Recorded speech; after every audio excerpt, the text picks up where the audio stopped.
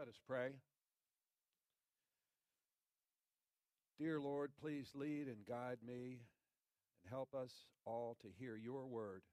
May the Spirit move among us, and may we take it out into the world with us when we leave. This we ask in Jesus' name. Amen. Well, first off, good morning. For y'all that don't know me, I'm Dick Moore. I was an attorney in town. I've been in the legal profession for some time, and I hope that I do a good job here today. One of the things that I've found in practicing law is that no two people think alike. When you're practicing law, you're trying to get people to agree with you. You're trying to get them to do what you want. And early on, you find out that you're telling them something that makes perfect sense, and they don't understand it. And the reason is they don't think the same way that you do. I've found through the years that everybody, just as we are different physically, we are different intellectually and mentally. We all think differently. And we all see things differently. And that's one of the things we have to deal with when we deal with Jesus Christ and with our relationship with God. Some things are very important when it comes to God, and some things I think maybe aren't as important as others. Last week, Brian preached about one of the Colossian scriptures where they were talked about the man being the head of the family, and that somebody got upset with him at a church he was at before because he had expressed his understanding of the scripture, that didn't necessarily mean that the man was the Lord of the house. In fact, he and his wife worked together on things.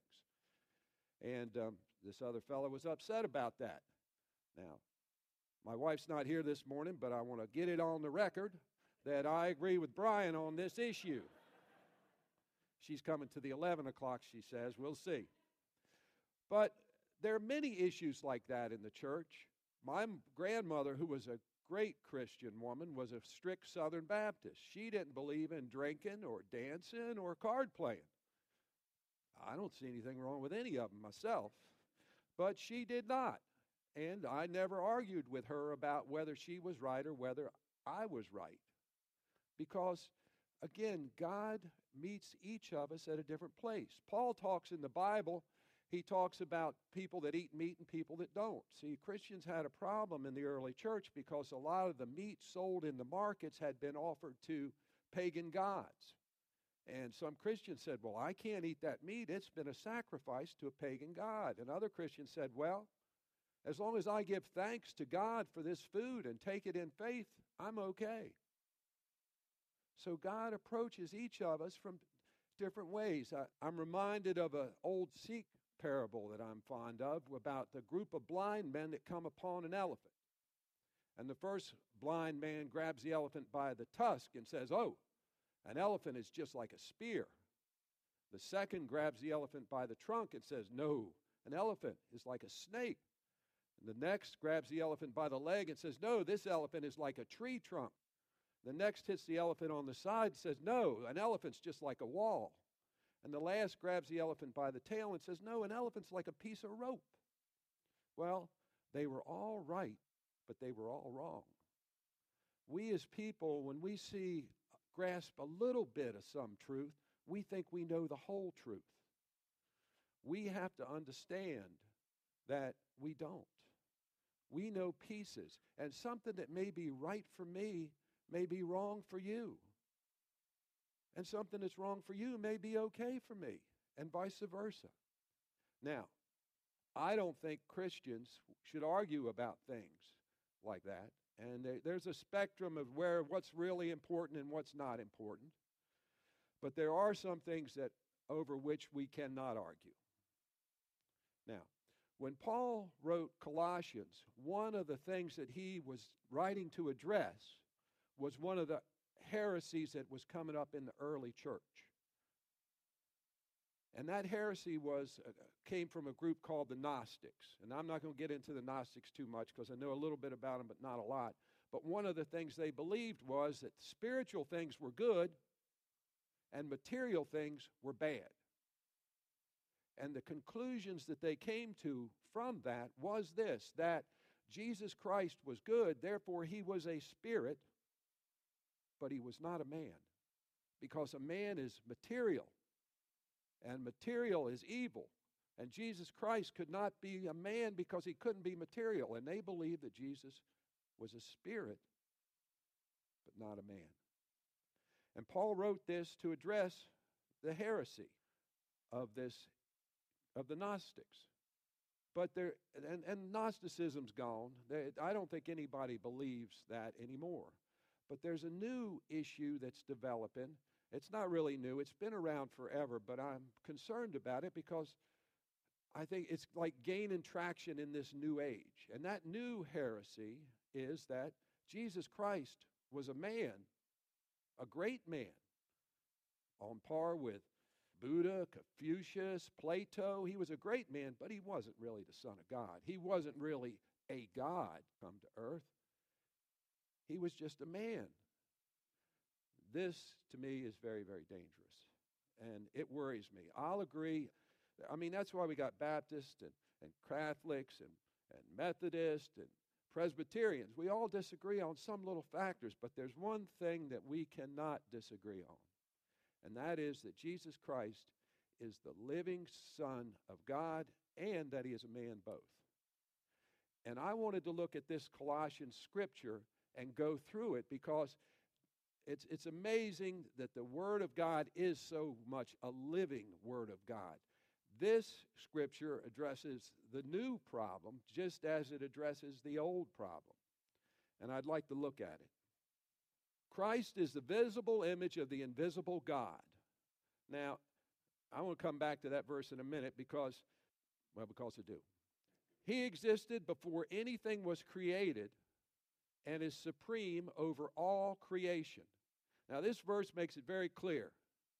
Jesus existed before anything was created. Jesus himself was not created.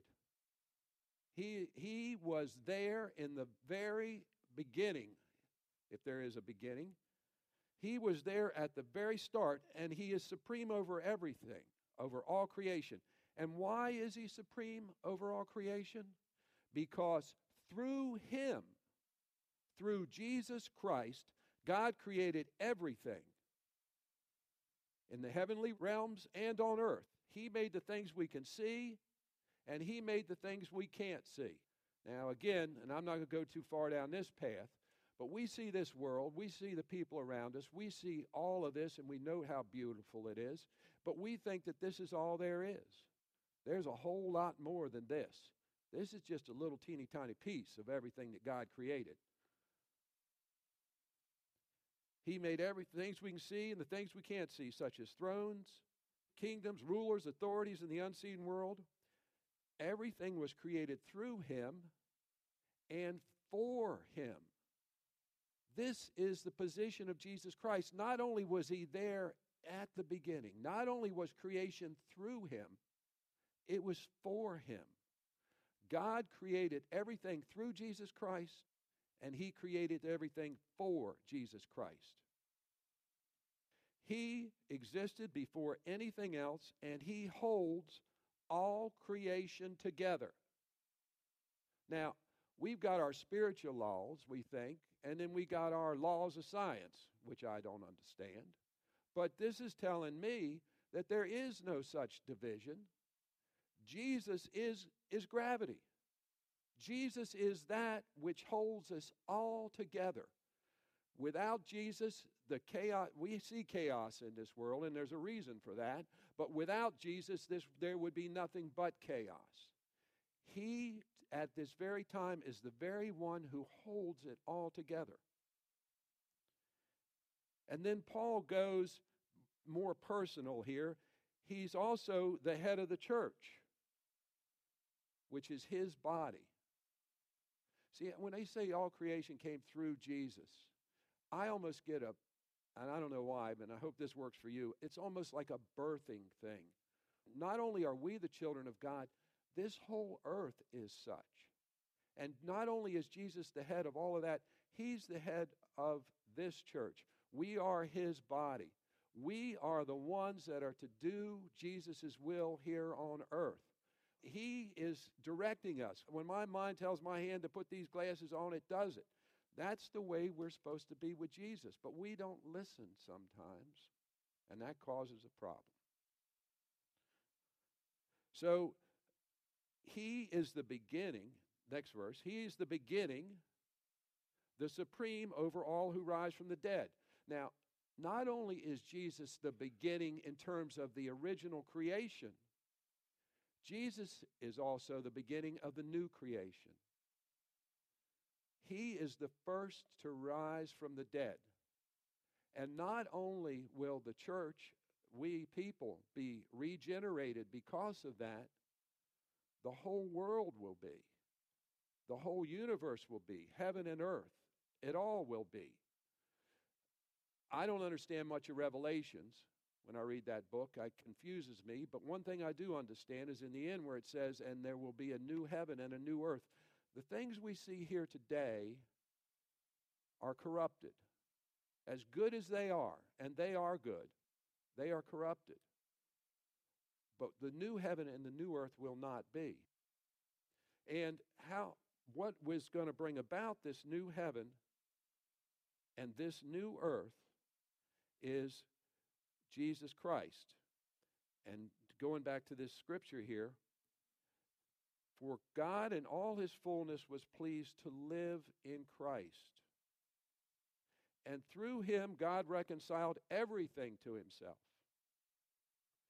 He made peace with everything on heaven and on earth by means of Christ's blood.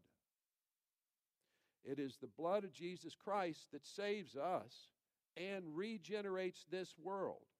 This world will be different. Now, when we talk about Jesus just being a man, besides all of these other things about how he was there in creation and all, there have been many great martyrs in this world. And if Jesus is just a man, he was just a martyr. He was, the people that say, well, Jesus, he was a man, just a martyr. But he was a good man, yes, but he was a man. And if that's all he is, his blood's no different from any other martyr's blood. And I certainly don't take this the wrong way. There have been martyrs who I respect, and I think I couldn't say enough about it, but they're not Jesus. Their blood is not the blood of Jesus. Now, I said I wanted to come back to this first verse. Christ is a visible image of the invisible God. I read that verse many times before, and it always worried me a little bit, to be honest with you. This visible image of an invisible God. And I'll tell you why it bothered me. Because of the Genesis scripture, it bothered me a little bit. Because it said, God says, let us create man in our image. In our image we will create him, and so on and so forth. And that word image they use in Genesis is the same image that Paul uses here. And I never quite understood that. And I read some commentaries and such, and a few years ago I read one that made sense to me, and it kind of opened a new window for me on this verse. See, it says that Christ is the image of an invisible God, and one of the things that tells me, of course, is that Jesus Christ came to show us what God is like. People have this image of God as some wrathful, throwing the lightning bolts and putting the hard judgment on folks and throwing them into pits of fire and such when they don't listen to him.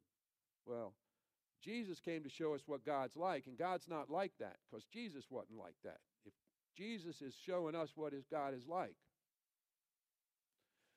But the other thing this image thing shows me is not only is Jesus showing us what God's like, Jesus is showing us what the perfect human being is like. Jesus shows us God, but he also shows us what we're supposed to be like. We are supposed to be he's as sinless as Jesus was, and we can't do it. Paul says we've all fallen short. None of us can reach that level. And to me, that's another reason why we can't get into judging other folks. The world in general thinks that getting into heaven is some kind of a balance. It says, my good outweigh my bad. Have I done better than somebody else? Well, we can always find somebody we're better than, but we can't be better than Jesus Christ. When we get to heaven, when this new creation comes down, when this new heaven and earth come, it's not going to be good. It's not going to be very good. It's going to be perfect. And God is not going to let anybody in that's not perfect. Well, we can't be perfect. We all fall short of what Jesus needs us to be. We know what we're supposed to do, but we just don't do it. And it's only through Jesus' blood, through the redemption of Jesus Christ himself, that we get there. And when we start to realize that, I think we stop this judging other folks and arguing about whether you can have a drink with dinner or not, or whether this music's good or bad, or whether we should allow a gay marriage or not gay marriage, or any of those other things. We are not to judge folks because we fall short. And Paul, who wrote this, was probably the most, if not the most, one of the most legalistic people that ever lived. Paul was a Pharisee. He knew the law inside and out. And he did everything he could to fulfill each and every little letter of the law. But he couldn't do it. And I'm going to read from Romans now, and this is Paul talking. I have discovered this principle in life. When I want to do what is right, I inevitably do what is wrong. I love God's law with all my heart. But there is another power within me that is at war with my mind. This power makes me a slave to sin that is still within me. Oh, what a miserable person I am. Who will free me from this life that is dominated by sin and death? Thank God, the answer is Jesus Christ. Jesus is the Son of God, and Jesus is the Son of Man. And when we come to that realization, we'll judge no one, and we'll hang on to Jesus for our salvation. Let us pray. Dear Lord, please open our hearts and our minds and our spirits. Help us to see you standing there in front of us. Help us to accept you and follow you and love you, and to love our fellow man as you have loved us. This we ask in Jesus' name. Amen.